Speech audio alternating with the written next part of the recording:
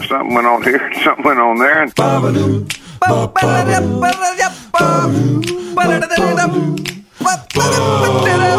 This time on TNT, it's Living It Up with Billy LaBounty. we have the New Year's countdown with Thurston Williams. And we talk about, well, music, art, and life. All coming up right now on the New Year's spectacular edition of TNT.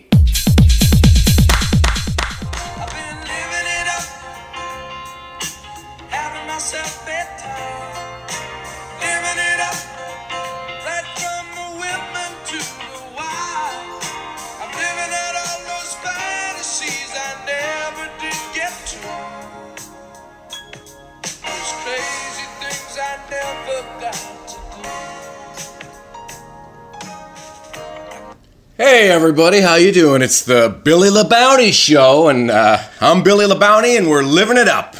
You know, the show we talk about just being easy and free. Divorced, we're done. We're happy. We're having a good time. Actually, gotta say right now, I'm a little bit hung, because I was up late last night, a lot of drinking. Don't feel great, but I'll tell you what. I got a great friend here right now, Billy LaBounty's good buddy. We call him Lord Atherlayton, his new name since his divorce, formerly known as Gordy Rubber, but we're going to call him Lord Atherlayton, a famed wrestler as he was a kid. Loved him. Anyway, Lordy, how you doing, Lord? Lordy, look who's divorced-y, right? Yeah, that's right. I'm, you know what? Never better to be completely, brutally, frankly honest with you. Never better. That's right. If I'm being honest. Yeah. I went on a date the other night. Oh, here we go. It was a great one. We went to Chili's. We had good food, a few drinks. And you know what? Oh, now it's getting good, yeah? Guess what I talked about all night? Oh, here we go. What? Wrestling. Talked about wrestling all night. And was she into it, or did you get to practice some holds of your own? I don't know. Who cares? But that's what I did. I talked about wrestling the whole dinner. And, you know, I got drunk. And I don't really remember much after that. I don't even know how I got home. But that sounds like a good time. That's how it is when you're living it up, right? I had a date this week. I've been meaning to tell you. I guess I was saving it for the show. I had a date this week, too. This girl, Kelly. Really? Yeah. You know what I talked about all night? What's that? Amanda, because I guess I just wanted her to have an obvious, honest sense of where I was at emotionally. So how'd you feel after that night? Well, I'll be honest. Okay, if you want me to be honest, we met at a hotel bar for a drink, and we're chatting away, and I guess I just started to talk about Amanda and some of the things that she used to do, and it reminded me of a trip that we took, and we had a drink in a different hotel bar, and next thing I knew, I guess, because this person gave off the vibes that they were kind of open to, like, hearing about it, I started crying. I did, and I'm not ashamed of that, you know? Lord, you know what you need? I mean, come on, Lord Atherlayton here. We're going golfing this weekend, you and me. Oh, that'll be fun. We're going golfing, and guess what? We're going to stay up every night, late. We're going to have a lot of chips. We're going to have a lot of beer. And we're going to play golf maybe 3 rounds a day. We're going to drink during the day at the golf course. And if you want, at the end of the round on the Saturday, we can call your ex and just give it to her. Just do that. I'm trying to respect her space a little bit because she's healing too, and it'll be interesting playing golf because this will be the first time that I'll be using the putter Amanda gave me for crying out loud for my birthday last year. Listen, but that'll be hilarious. Guess what I'm doing tonight? What are you doing? I went down to my favorite deli. I got 3 different salamis, 3 different breads, 3 different kinds of mustard. Oh, there it is. I'm going to watch the football game tonight. And I got, you know what? I painted my belly with the Bills logo. So I'm gonna put it I'm gonna live stream it on my YouTube channel. Okay, tickling the salami. Yeah, because Josh Allen's playing so well, and I just don't care. And I'm living it up. And that's what I want you to do, Gord. Well, do you know what I'm doing tonight? What do you do? It's a little crazy. I'm getting Chinese food takeout, but I'm also getting Thai. You know why? What? Because it's Amanda's birthday, and that's what we always did. Oh, okay, see? But you know what I mean, though? I just want to honor that, but without, like, getting too morose, or I don't want to wallow in it. I'm just being respectful of, of what we always did. I do know what you mean, and I mean, you've been kind of... See, I'm living it up here. Me too. That's the thing of it. I'm living it up, and it's good, what I'm doing. I don't feel good right now, and I'm supposed to be living it up. You understand? You don't think I enjoyed my time with Pondy? I know you did, and I know... I mean, crying out loud, we went to Thailand for 3 weeks 6 months ago. I know. That's the thing. And I loved every minute of it. The thing of it is, if you're being honest in your deep, darkest moments, you do miss her, and that's okay. It would be weird if you didn't. That's normal. I mean, do you think I wouldn't be happier if Andy wasn't in my life right now? I don't know. I think you probably would be happier. I think you're kind of not being honest with yourself. Well, this is about the life that you want, okay? Not about the life that you need. Okay. It's called living it up. You know that living it up. Are we out of time? Because I was just going to say that. Yeah, we're out of time. The third time Amanda cheated on me, it was hurtful. Oh, you know what? But it was the fourth time that really stung. Anyway. Living it up. This is Billy LeBounty, and we're living it up here. Living it up with some yacht rock. Who's that? It's Bill LeBounty. No, I know who that is, but who's this guy singing the song? That's the guy singing the song is Bill LeBounty. That's an actual guy? Yeah. Oh my gosh.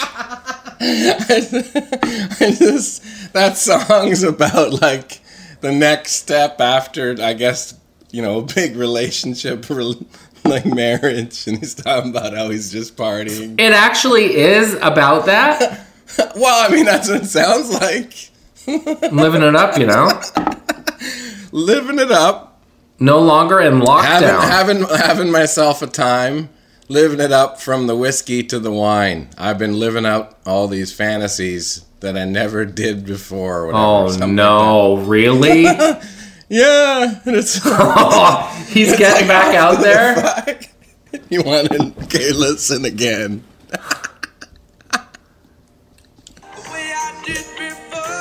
I've been living it up, having myself bedtime, living it up, right from the women to the wild. I'm living out all those fantasies I never did get to. Never did get to. Here it is. Crazy things I never got to do. Crazy things I never got to do. I got myself like what? What's on his list? It's gotta be like he's moving on for like he got dumped and he's getting it going. He's like, you know what? It's actually better. Do you think for Billy LeBounty, life is actually better when he wrote this song, or do you think he's trying to convince himself of that? Well, the best jams generally come from heartache, right? For sure. Probably after a real rough time, and he's trying to fool himself into thinking like. That's Billy LeBounty's revenge bod jam. He's. You want to talk about yacht rock? I mean, this guy has an album cover with him in a rain jacket. Why? Full on sailor gear, and it's called Bill LeBounty. Rain in My Life. No. Yeah, and that could be like Rain in My Life. Because into each life a little rain must fall.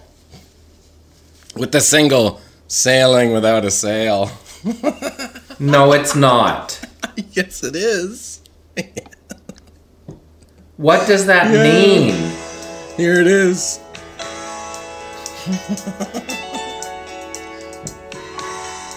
Definitely Jeff Porcaro probably on the drums. Just crushing it. Yeah. Wow. Okay.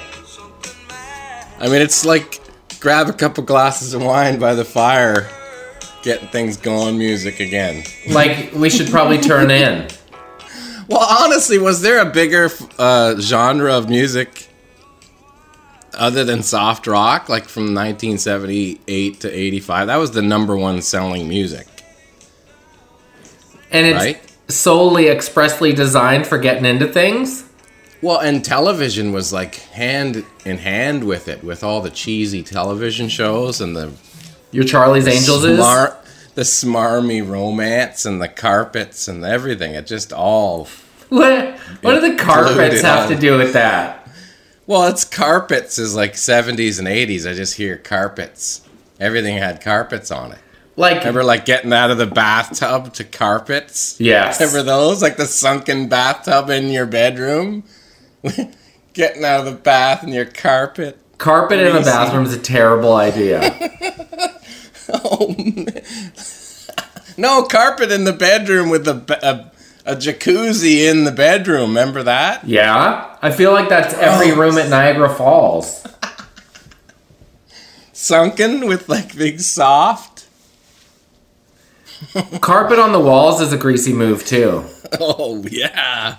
Because of the collecting. Blah. A lot of collections. Bill Labonte's record titles are quite something, because one is This Night Won't Last Forever. Yeah. And there's another called Promised Love. Promised. Like, wait a sec. You promised. We have to get things going, because you even said we would sometime. Yeah. The right direction into something blue. Listen to these lyric or the song titles. I'm Hurtin', which is classic. And this one, Clap Me in Irons. What the hell is that about? Clap Me in Irons? Yeah, like put them on. Clap Me in Irons, like the big old school bangers with around the ankles and the wrists. Like shackles? What kind of party is that? Like one of those stand in the box and that box closes on you styles? That's a 70s party if ever I've heard one. You ever party with Billy LeBounty? Watch out! I ended up handcuffed to a mailbox. Well, it's not handcuffs, it's irons, right? Irons is like the dungeon of like Game of Thrones style. Billy LeBounty liked to get down, especially after his divorce. Divorce is, maybe. Right? Yeah, but I don't know if any of those records are paying his palimony, are they? He put the pal in palimony. I wonder if Billy LeBounty had a good songwriting career for other dudes. I don't know. You want to dial him on the wiki, see what happened? I guess. See if he penned any hits. I guess. Yeah, right. This is it. The deep dive talented researchers. I want to meet the person who is like, you know what I'm doing this afternoon? I can't talk for long because I'm writing Billy LeBounty's Wikipedia page. Oh, man. Or yeah, I got to do a talk on him. He was initially a singer-songwriter in the soft rock genre, first as a member of the band Fat Chance, and later as a solo artist. Fat Chance is a great name for a record. Especially like a band made of divorced dads in their 50s. Oh, yeah. Like what? Fat Chance. You're going to get a record deal. Just Fat Chance and everything. What a terrible name. That's just like calling you guys suck. What's your band called? Fat Chance? Shitty. I'm gonna go see Shitty It's a bunch tonight. of guys in Levi's Dockers playing in someone's basement, but they all have Marshall Stacks, like the best gear you could ever have. The bass player's got the goalie stick, but it's a bass, one of those styles. Fat Chance. Goalie stick bass. Ask me what my favorite band is. Hey, what's your favorite band, man? Fat Chance. I can't Hey, did you even hear say about? it. Man, are you going to see Fat Chance tonight? Fat Chance, you can get in. I wonder if he's when Bill LeBounty left, he's like, hey, do you think I want to stay in this group for the rest of my life? Fat Chance! And walks out the door. His first charting single, This Night Won't Last Forever, was covered in 1979 by Michael Johnson, whose rendition was a top 20 pop hit. And eventually, also covered by country supergroup Sawyer Brown in the early 2000s. That's big. That's Sleepless Mask. In the mid-'80s, he shifted his focus to country music and has, here we go, co-written several songs, including Steve Warner's #1 hits Linda, The Weeknd, and I Got Dreams. Many of his songs were written with his wife, Becky Foster. It's who he was with the whole time? Well, doesn't say otherwise. He and Becky were pretty tight. So Yeah, he's okay, one here we of those go. guys? He wrote a Brooks and Dunn song, wrote a Lone Star song. Man. He's pounding A couple Shenandoah songs with Alison Krauss, a Tanya Tucker song, Jimmy Buffett song. He's loaded now. Here it It's is. over.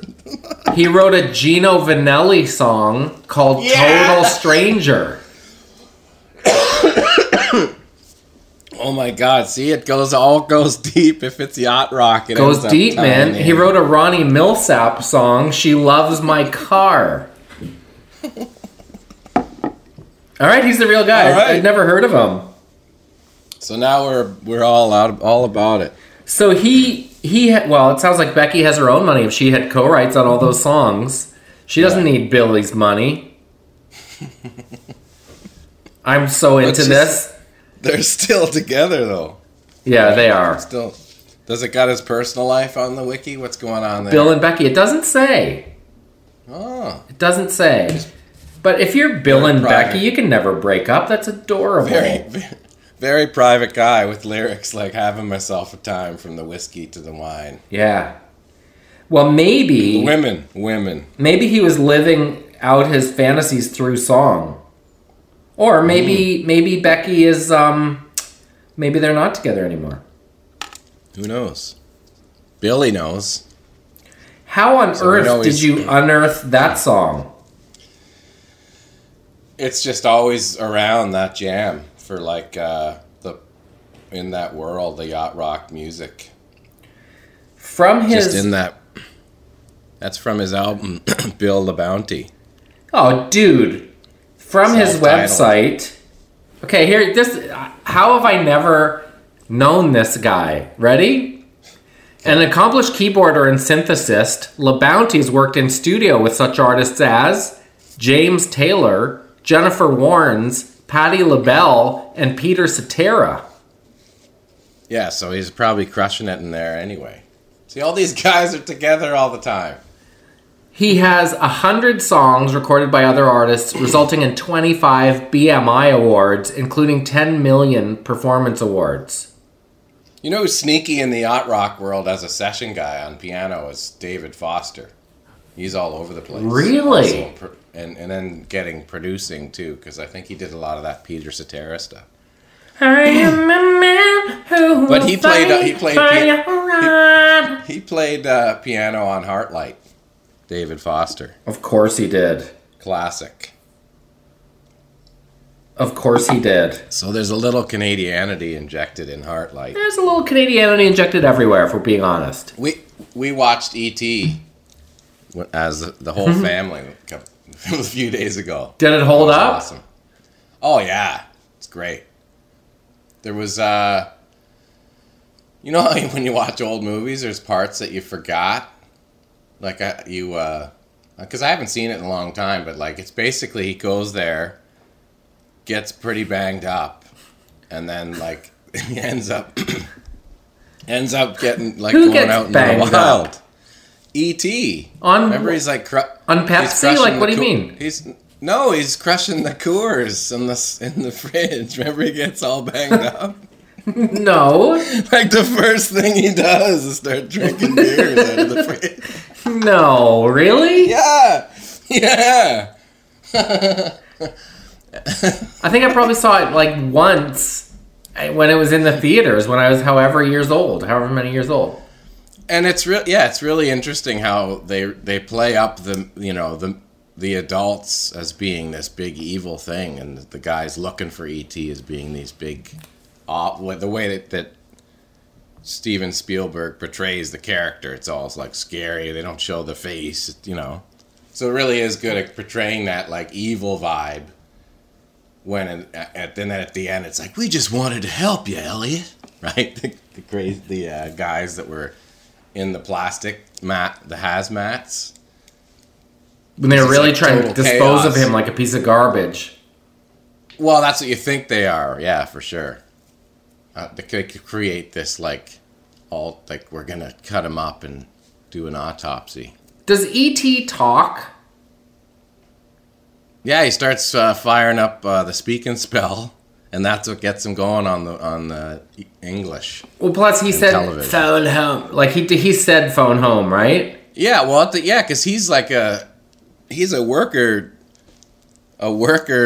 dude, right? He's not a kid, E.T. He's like working with all these other E.T.s, like picking up plants and getting stuff from the ground, right? That's why he just wandered off and missed the bus. Nowhere in the literature for the movie E.T. does it say worker dude. Yeah, he's a worker dude.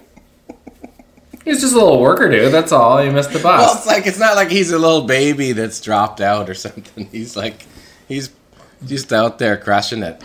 It's exactly the same as Rita McNeil on the episode of Trailer Park Boys. She's just a worker dude who missed the bus, and she ends up harvesting dope with them. How was your Christmas, bud? It was good. It was obviously small and vibey. Yeah. But it was good. We just kind of had a nice little dinner and some laughs and watched a bunch of movies, and the kids unwrapped their stuff, and we all enjoyed everything. It was fantastic. How was yours? Same. Like low-key, but really nice and fun and simple, which is something I find myself gravitating towards. We played some board games, I recorded an album of covers for Carol for Christmas, and the girls helped me do a medley. So we did a song on the cover record. I got a mandolin, so I can actually play you did? Mandolin Nice. Rain. Well, not yet, but I will be able to. I got a sign. Carol got a sign made for the new cottage, which is pretty exciting. Made it official. Beautiful. It was really fun. And I have to give a shout out to, our affinity for the city of Nashville and how we go there every Christmas. Couldn't go this year. But when I was checking into the Omni Hotel in Nashville last year, which is arguably our favorite hotel in the world because they have a biscuit bar at the buffet. This guy Carter was working behind the counter, and he was like, "Hey, are you J-Rock? Trailer Park fan?" And they show up in the craziest of places. So I knew, I was trying to figure out what to call my little cover album, and I ended up calling it One Night in Nashie, which is how we refer to Nashville. So we couldn't get to the hotel, so I emailed Carter. I was like, "Hey man, I know this is a weird ask, but do you think you could take some pictures of the hotel lobby, and there's a little kind of lounge in the hotel lobby, and I want to get them blown up and framed so that for the listening party, for the little record, it'll feel like we're in Nashville even if we aren't." So he was kind enough to take pictures and super professional looking ones, sent them to me. And so Carter gets an assist for helping pull off the cover artwork for One Night in Nashi. Ah, love it. Very cool. Yeah. Yeah, man. So yeah, we're just, because we're locked down here, we're just kind of chilling out. But it was pretty awesome. I thought it was totally going to be a green Christmas 2 days before, or the day even. The morning, Christmas Eve, it was green everywhere and like +7. So beautiful. Like, oh, that's it. That's it. There's no snow coming. And then all of a sudden, this wind started burling, and by 1 o'clock in the morning on Christmas Eve, Christmas morning, that night, it was just 2 feet of snow everywhere. So crazy. Everybody woke up to not only just snow everywhere, but snowing. And it snowed all Christmas Day, like we were inside of one of those little snow globes. Beautiful. Very nice. It was great. So it was actually green and like 16 degrees here. Oh, really? Yeah, it was so weird. Warm. Very unseasonably warm. We got lucky with the Christmassy snow, and you had the full-on green, which was probably hasn't happened in a while, right? When was the last green Christmas you had? I can't even imagine. Yeah, that's Kraza. Yeah, absolutely Kraza. But we're stoked here. It was nice. It was nice, quality family time. School's been, the break has been lengthened, so the girls are out till January 11th. Yeah, same here. It's crazy how the less far you travel from home, the more of a big deal. Like your world becomes very small. And even now, if I go to Halifax for something, it's an hour away, and I'm like, oh, I should probably get home, because your circle's so small when you extend beyond it. Was Lisa's mom there? No, we would have gone and gotten her, but because she's with Belle, her partner, and just COVID, basically not connecting bubbles. Yeah, so you're not allowed. But yeah, hopefully in the new year. I did get a note from Jet sent it to me. They're getting vaccines at my mom's long-term care place soon, so that's amazing. So I'll get to see her soon. Me and the family got a COVID test a week and a half ago. You did? Clear, obviously. Yeah, they did it at the school, which is great. Just as a precautionary thing for everybody. Well, they mentioned it in the school, yeah, and just to get a testing of the area, I guess, right? Because people can have mild symptoms and not know, so it was just a good way to get a gauge, I guess, of our neighborhood. But it was they did both saliva and the nose bangers. Could you pick? Yeah, we did. 3 of us or 4 of us did the saliva, and Lisa did the nose. Really? I guess the nose poker is more accurate. But anyway, we all were negative. So what do? You hork in a cup? Yeah, you hork in a thing, and then you give it to them, and you get your results. I guess you get called by some. The Canada folks will call you if you have it, and otherwise you look it up online. And you're the negative bangs. So what did Lisa say it was like? Wasabi? She said it was nothing. The nose one, because that's what we were kind of concerned, because people say it's uncomfortable or whatever.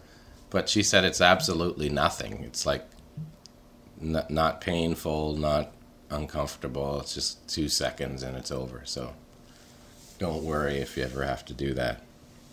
Because some people are actually are saying, I don't want my nose jammed. Right. It hurts. But no. That's a fallacy, Bod. Well, that's good to know. Hey, we got sorry, go ahead. I was going to say, let's take a quick break. All right, cool. BRB. Fucking ready?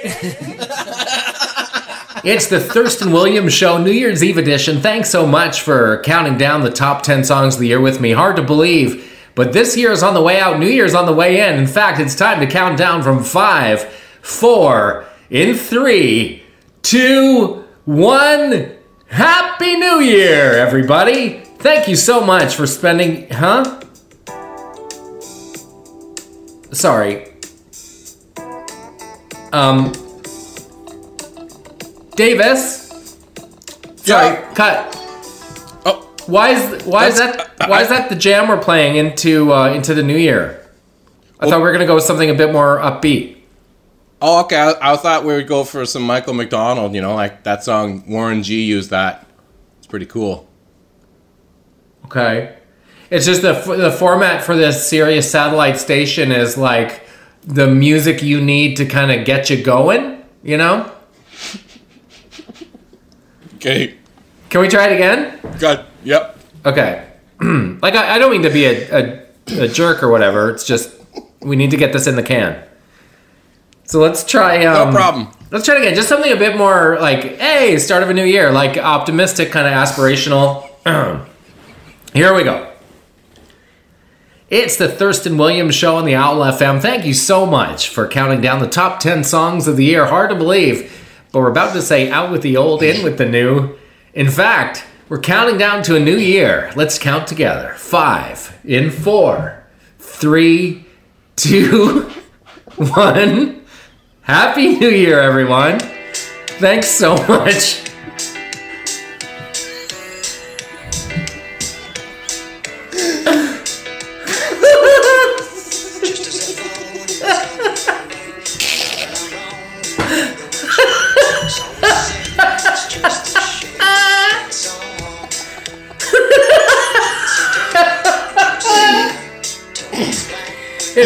That's All by Genesis to take us into 2021. Can you think of a better song to kick off the new year?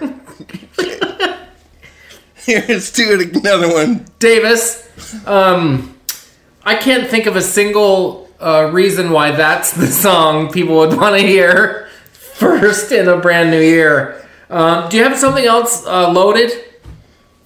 Okay. Yeah, no problem. Okay, I don't want to know what it is. Just make a good choice. No problem. I got you. Take 3.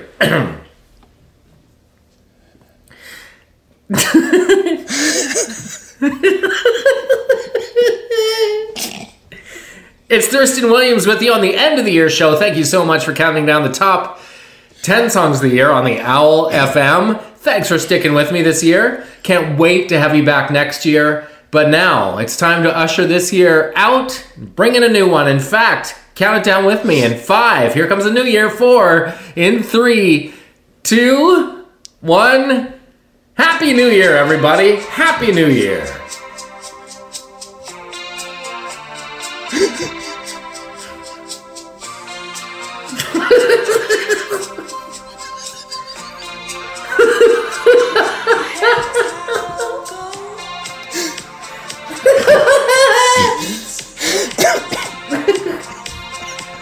Why?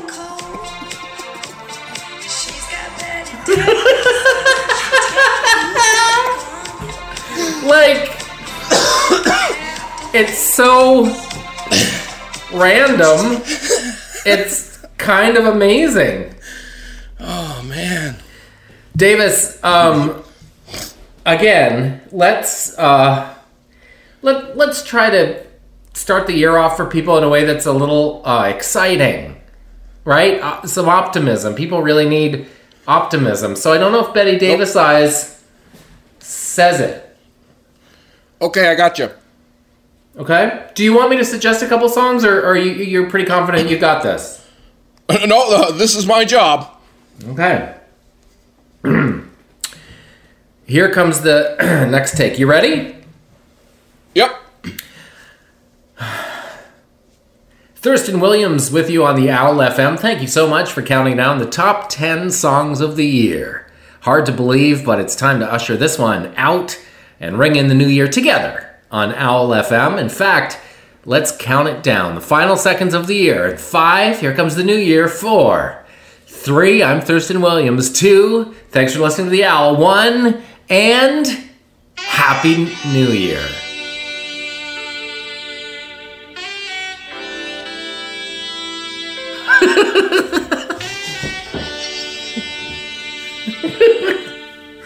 You Belong to the City by Glenn Frey. Yeah. And it's like a 3-minute build up to the start of the song. Let's let Glenn Frey usher in the new year. This is You Belong to the City, only on the Owl FM.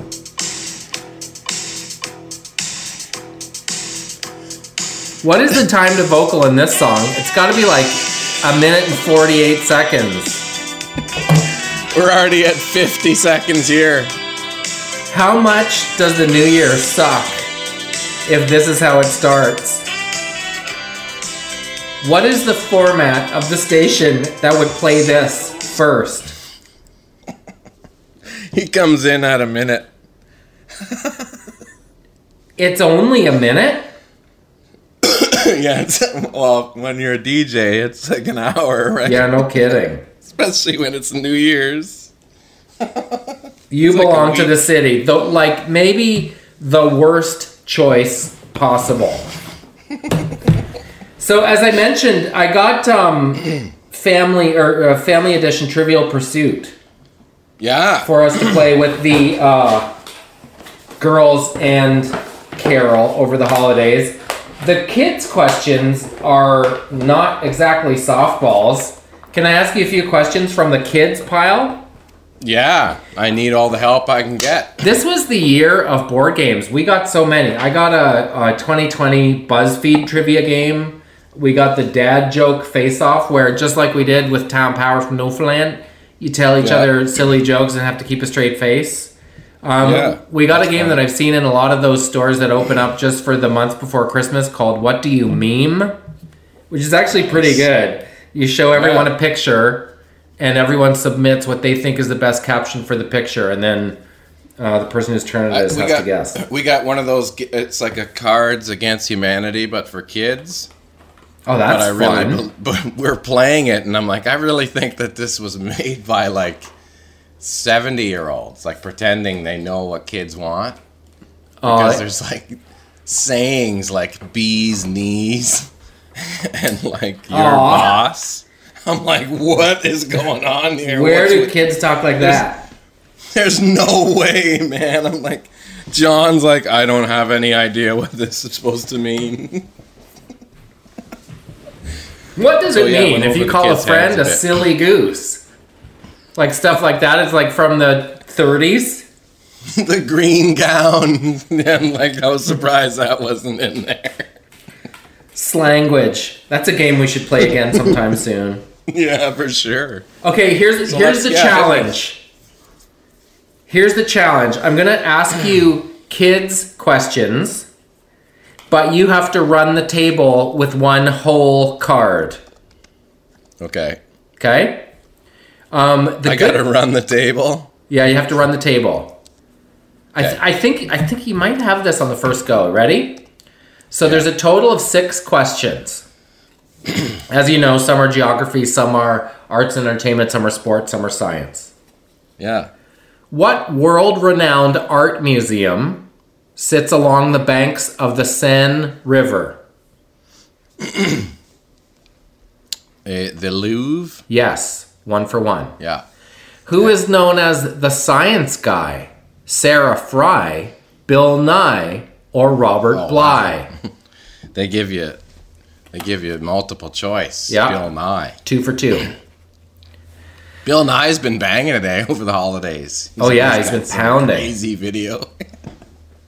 In what Roald Dahl book do Augustus Gloop, Veruca Salt, Violet Beauregard, Mike Teavee, and Charlie win golden tickets? The Willy Wonka and the Chocolate Factory. Yeah, Charlie and the Chocolate Factory. 3 for 3. Yeah. Here's a true or false. A stealth plane is invisible to radar. True or false? True. That is true. You're 4 for 6. You ready? I'm on fear. What sport is Babe Ruth famous for playing? Football, baseball, or ice hockey? Wow. Baseball. Yes. That'd be a tough one for kids today. 5 for 6. And to run the card, which job did George Washington not have? General, governor, or president? General? What? Governor. Governor. Oh, I knew it was one of the I'm going to say 5 for 6. That was very impressive. It's pretty bad. It's pretty good. Because that George Washington one is, that's a Hail Mary. It is. Do you want to do another kids card? Let me try the adult card. Let's see how. Are you serious? Okay. Yeah. All right. Okay. Oh boy. Multiple choice are probably gone now. I think so. Okay, well, let's start with this is a softball. What artist released a debut album called Greetings from Asbury Park, New Jersey? Springsteins. Yes. How many ingredients are in each contestant's mystery basket on the Food Network show Chopped? How many ingredients? Yeah, that's one of those, like, if you watch the show, you know it. If you don't, you don't. What is it again? How many ingredients are in each contestant's mystery basket on the Food Network show Chopped? 1. 4. Damn. How the hell am I supposed to know that? Yeah, I suppose. Okay, I do watch that occasionally, but I don't remember that. Do you? Mystery box. I do sometimes. What name is given to a turkey stuffed with a duck, stuffed with a chicken? A duck stuffed with a chicken with a duck. Everything? It's, I don't know. What is that? The first syllable is a synonym for poo. Shitsky? Yeah, that's exactly what it's called. Oh. What's it called? A turducken. Yeah, I've now quite heard. I don't really like ducks, so I wouldn't. You wouldn't know that. One. Yeah. Ducks are kind of greasy, right? Yeah. The meat kind of wreaks havoc with your tummy. It does. It's a little greasy. Yep. I know it. I just don't dig it. I think that's why. That's fair, Jeremy. Yeah, it's a little too foul-y for me. What memorable New Year's Eve gigs do you have? Did you ever do any of those global, like we're playing outside for... Oh, yeah. We did all of them. For sure. Playing outside for global TV? Yeah. Campanelli running on stage with Cheryl Hickey Styles. Where was that? We did the Niagara one. We did Mel Lastman way back. Mel Lastman Square. We pounded it out in Brampton one year when it was like minus 25. Oof. The last show I ever did with OLP was a New Year's show. No. Yeah. Maida was so banged up. He got all banged up, and he was so banged up that when he was started Superman, he turned around and he's like, "What's the words?" And I'm like, dude, don't ask me. You're asking me for. Where was it? Vancouver. It was a New Year's show in Vancouver. That was the last show you ever played. Mm-hmm. Crazy. Ringing in 2014. I guess you probably worked more New Year's Eves than you didn't, right? You definitely, for sure. It's a good money grab night. Always a good grabber, for sure. My dad quit drumming because he didn't get a New Year's gig in 1979. And he's like, if I'm not drumming New Year's Eve, I should not be drumming anymore. He's like, if I can't get a gig, I'm going to quit. So he destroyed all his drums. Which you remember, right? Yeah, I remember the sound of the smashing. What kind of drums were they? Drum sets are Ludwig. Drum sets are made to be hit, but when they get destroyed, it's a whole new sound. So cymbals. He had a set of Ludwig drums? Yeah. Aren't those pretty high end? Ludwig's. For sure, definitely, especially in the 70s. Beautiful mahogany. Sound great. Do you have any pictures of that drum set? No, nothing. Not a. Like I think there's maybe a set of sticks that stuck around in the 80s a little bit, and that was the end of that for memories. How much do you wish you had those drums? I never saw my dad play drums, like at a show, or he sat down on mine a couple times. I saw him play tabla, the classical Indian drums, the sit-down ones. Yeah, Mike Clattenburg plays those. Yeah, he played those, and he even played those with a show, an OLP show. Like at a show, that was cool. I remember you saying that. Where was it? The Opera House, like a special fan invite show. And then we did a radio show with Jon Stewart hosting. And my dad played on that too. It was like we did some songs with the interviews. So he didn't come out and spend the whole night there. He sat in for a few. Yeah, I sat in for I don't know how many songs he did, but yeah, he just kind of hung out and jammed along, which was great. Very cool. So when you saw him sit down behind your kit, could he wail still? Yeah, he could still play. You could tell he could play, for sure. But I'd never seen him in his prime, which I'm sure was something to see. How big did it get for him? A professional musician in Yorkville. Wow, I didn't know that. Playing 5 nights a week in the 60s. And then, he liked playing jazz the most, but it didn't pay great, so he had, a rock gig and a jazz gig, and then, cover gig. And, he ended up, one of the bands that he was in did okay. And, but he stopped, I think they went to New York and to try and do stuff there, and he didn't go. That was about it. Crazy. Mm-hmm. I didn't know he was a Yorkville guy. I wonder if he ever crossed paths with Gordy. Yeah, I know. I'm sure, because, there was a small group of people. He remembers, my mom remembers Neil Young busking in Yorkville, playing on the street. And she back then, the coffee houses, all those bands would be there hanging out or playing. So it was that was kind of the scene. Is that where your parents met? Probably. I assume so, because my mom used to go to the coffee shops all the time, and that's where my dad played. So I'm sure they met there. It must have been amazing back then, because it was all bars open. Kind of like what you see in Nashville or in Austin, just with music filling the streets. I can't believe that miniseries has never been made. Yorkville. I know. Well, there's been a lot of minds that have tried to do it, and I think there is actually some documentaries out there about it, but not like it should be, with the people that are actually coming up there, like the band, and not to mention all the American artists that would come up there to play, and European, British, the British rock stars would, everyone would get together in Toronto. And I think that's where Mary Martin, who worked for Bob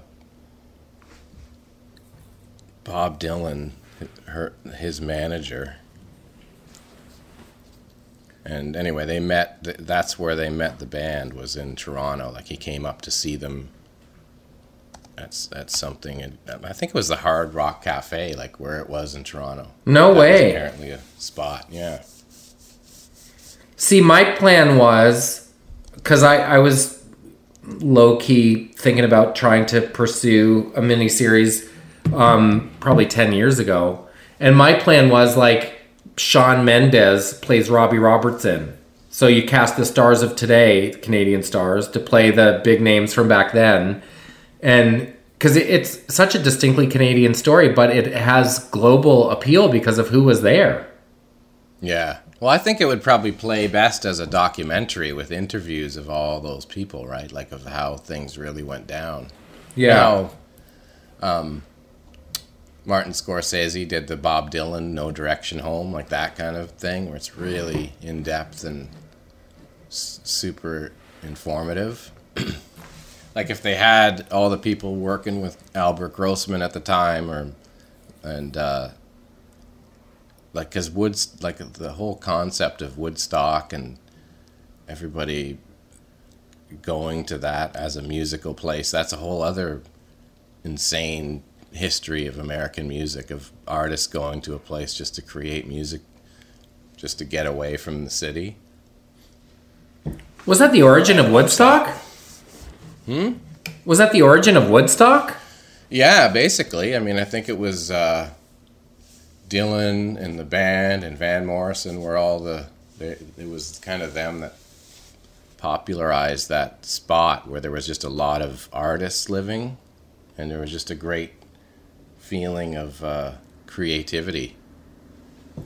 And obviously there was that in probably Soho in the early 60s in New York, but I'm sure by the mid to late 60s it wasn't like that at all there. So they were probably trying to find another spot that was pure, right? This bud named Stuart Henderson wrote a book called Making the Scene, Yorkville and Hip Toronto in the 1960s that I read, which is very in-depth. And he obviously did a crazy amount of research to tell those stories of the people that were there. I guess there are two ways to do it. One is you do a documentary, and I feel like some version of that exists. And the second is you make a fictitious series based on the stories from people who were there at the time and just cast it. Like there's a Gordon Lightfoot type, but it's not actually Gord. You know, in the way that the series Nashville did. But it's just a period series set in the 60s. That would be wicked. Well, yeah, exactly. That's like kind of like a pop version of what it is, right? That would sell for sure. Yeah. And that way you own the rights to all the songs and stuff. That's what we should do, Jer. Yorkville the series. With it would Shawn be fun. Mendes. Yeah, with Shawn Mendes. With as the big looking in the camera shots at the beginning. Yeah, sweaty bicep stuff. Yeah, I can't afford the rent. What am I supposed to pay the rent with this month? My sweaty biceps? I'm just working out here at Yonge and Eglinton in my little house. Right? Who is he again? Robbie Robertson. Oh, yeah. I'm just going out to visit Rick and Richard out in Stratford. And then there's terrible casting of like a couple characters, like Rick Mercer as the Neil Young character, and you're like, I don't know if that's doesn't God. Really. Oh, let's do it right now. Like worst casting. The worst casting. Okay.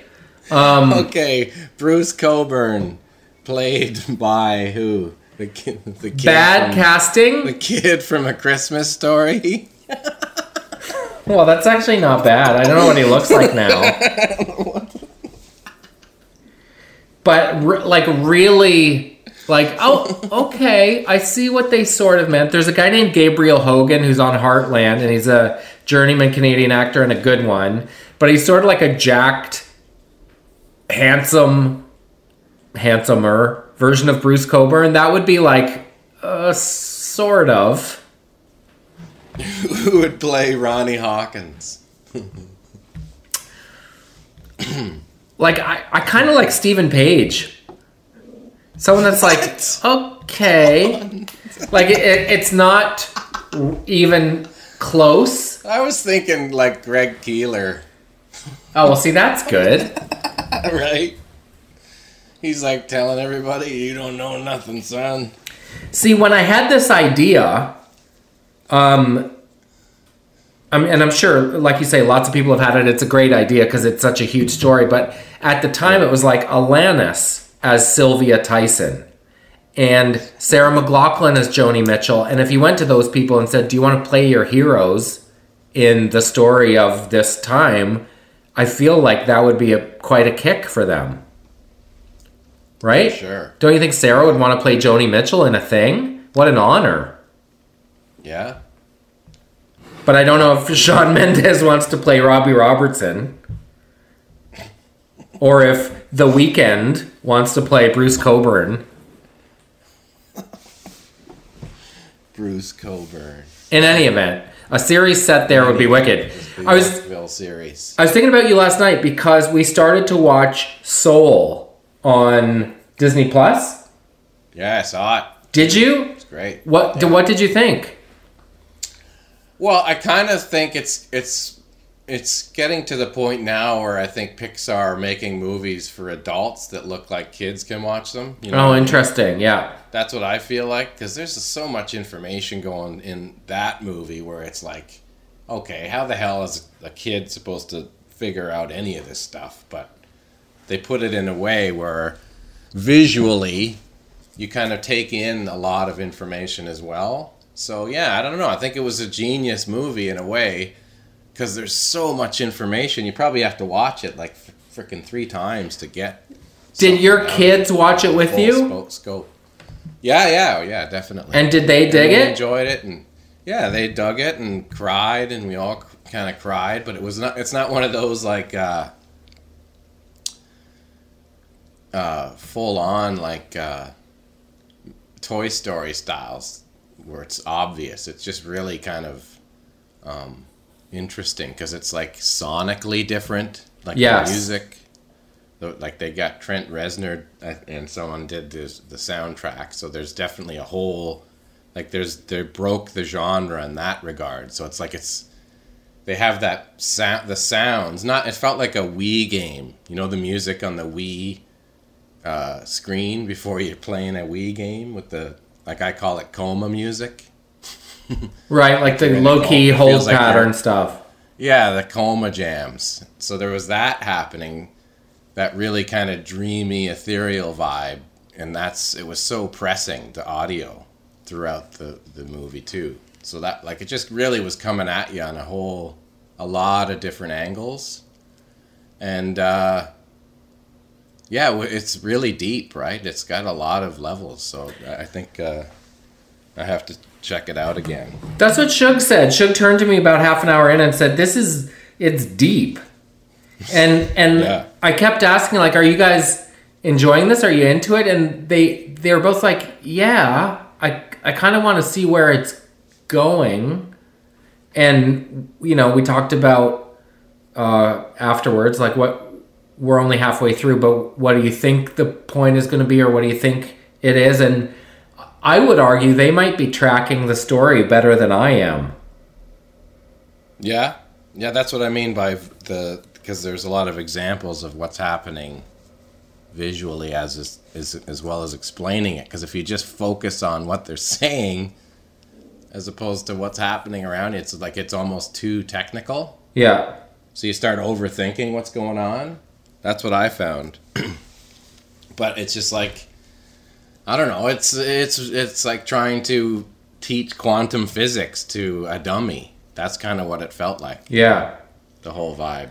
But I like that it was, it's like jazz music. Mm-hmm. That's such a cool in point. I think it's interesting. Sorry, it's interesting that they use, like, it starts out with him playing piano and then hearing these other melodies and rhythms in the inherent rhythm.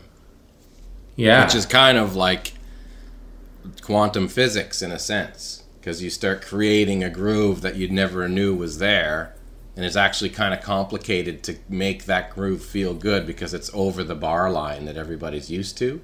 If that makes any sense, you know, like it's using rhythm against the rhythm, kind of like gears in a clock, where one's turning one way and the other one's turning another way, but it's all to get to a different area where you're speaking on so many different ways, and it's really kind of almost jumbled, but it's also very together and connected. That's pretty much math and quantum physics, where you see one thing and there's all this other stuff happening, or the possibilities that are available. What a great way to put it. Such an interesting way to think of it. Well, because drums is all that. Like when you're playing a 4/4 pattern, like a doont bat, that's what you hear, but you can go over that bar line, like with triplets, or like a doont doont doont doont doont do that doont doont da doont do doont do that, like going two again. You know what I mean? Like they call it metric modulation when you're using, you know, different rhythms to feel another pattern that's there, or even sometimes playing 5/4, like a 5-beat pattern in a 4, so it kind of goes, it comes around every 3 times or whatever. Like if you're playing an odd time against an even time, if you continue that odd time against the even time, it will come around again. It just sounds weird to the listener. So do you hear it, for lack of a better word, a cappella in your head, or do you think of it as math and then execute that? It's all feel, but it's very mathematical if you break it down. Like I would have click tracks that were in different times of what I was recording in the studio, because that I needed to feel a different groove. You know what I mean? So if instead of that, you hear that beat. If I start thinking of that as, instead of da, thinking of that as da, you know, if I start to give it groove, as opposed to just this linear kind of stagnant click, click, click, click. If I turn it into click, click, click, click, click, I give it a feel, it's easier for me to play with. You know what I'm saying? All the drummers listening are like, okay, I'm going to write that down, different feel. Yeah. I sort of get it. I really appreciate the savant like there's a song level called commitment. There's a song called Car Crash on an OLP record, and it's like a 1 2 3 4 5 6 1 2 3 4 5 6 1. That's the pattern. That. But I had the click going like this. You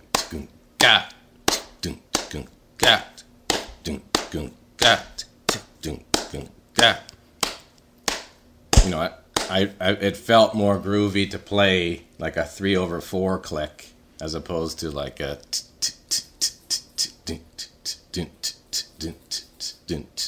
I'd rather have it just build a feel or a kind of a loop in my head from a different source to give it more groove. Are the engineers ever like, okay, man, sure? Yeah, for sure. Definitely. But it's all about working in your own noggin to give yourself a chance. Because once you have a feel of that instead of just a bare click, it's almost impossible to get it out of your head. So much more, you know. It's like it's something that's dancing with so much rhythm inside the so much happening around that it's like impossible to miss anything. I remember Mike Stevens, our harmonica bud, telling me that he sees colors when he plays different notes. And I noticed that in Soul too, when he sits down for his kind of big audition moment, as he starts playing, gets lost in the music, it manifested as different colors. I thought that was beautiful. Yeah, exactly. That makes perfect sense. Because you're when you're playing that kind of when you're just expressing rhythm, and just it's really free, and you've practiced enough to build up the vocabulary to go all those other places without it sounding broken and disjointed, when it's like flowing easy and all over. Like McCoy Tyner with John Coltrane was like that. Even Glenn Gould was like that. You know, he would just hear these rhythms and create these great. That's why you hear classical music from hundreds of years ago, and it's like, what? How's that sound so modern still? It's a groove. Yeah, because when you hear rhythm, when it's more, it's not just standard fare. it makes you that's you know just it's that's why they call it timeless, because it's always sounds fresh, like the Beatles. Like it never sounds like, how come that doesn't sound old? It just sounds classic. You know, timeless, crazy. Yeah, that originates from drumming. It originates from anything where it's like you can't, you know, like if you see a Van Gogh painting, you're like, that makes sense that he's so popular, because it's just bursting with like creativity and something. Like when you see something for the first time, or if you hear a joke that you wish you had thought of, it's that same feeling when you see those, like a Van Gogh painting. You're like, whoa, man, like it's just so much. It's so defined, and it's so it just projects. You know, the way that you could, if you go 30 feet away, it's still banging. You know what I mean? If you go close to it or further back, it just gets more and more intense. Like I remember seeing the Mona Lisa, and I was like, holy fuck, man. Like, wow. Come on. I thought I was going to be like, what's the big deal? It's just a painting of some girl. But I was like, wow. I was just so blown away by the, it looks so real, and it's just such a capture of an emotion that's like on the edge. You know what I mean? It's like you can just see, like he somehow he's captured beauty and this woman's expression, but he captured an expression that's just kind of unbelievable if you think about how, you know, how he painted with the anatomy and the idea of muscles, and knowing that if you move your eye one way, there's muscles in your face that will change your mouth. You know what I mean? Like he knew that much about it. And when you see his work, Leonardo da Vinci stuff, it's like it feels human because it's so perfect. Did you cry? No, but I was blown away. And I think if I knew more about Leonardo da Vinci, then I would probably cry. But I knew more about Vincent van Gogh and his art, and I just couldn't believe how incredible it was the first time I saw it. So I think it was like I saw all those, Michelangelo and Monet and all that in the same day. So I was really knocked out, but it was the Van Gogh stuff that really took me. And DiCaprio. I went to the Van Gogh Museum in Amsterdam. Yeah, me too. Yeah, it was incredible. Love it. The amount of stuff they have in there, you're just blown away. Like you only need to see a couple to get the vibe, but when you go in there and it's just so much, and they have stuff underneath in the basement that they don't even show you. Right, here's 5 or 6 just leaning against a wall, stacked. Yeah. Imagine $50 million paintings. Well, guess what, Jared? It's time for us to Van Gogh, bud. It's time for us to Van Gogh, bud. Happy New Year, man. Have a good one. Happy New Year to you and to all the buds. Yeah. Thanks for sticking with us another year, buds. Yeah, exactly. It was a great one, and it wasn't a great one. But 2021's going to be banging.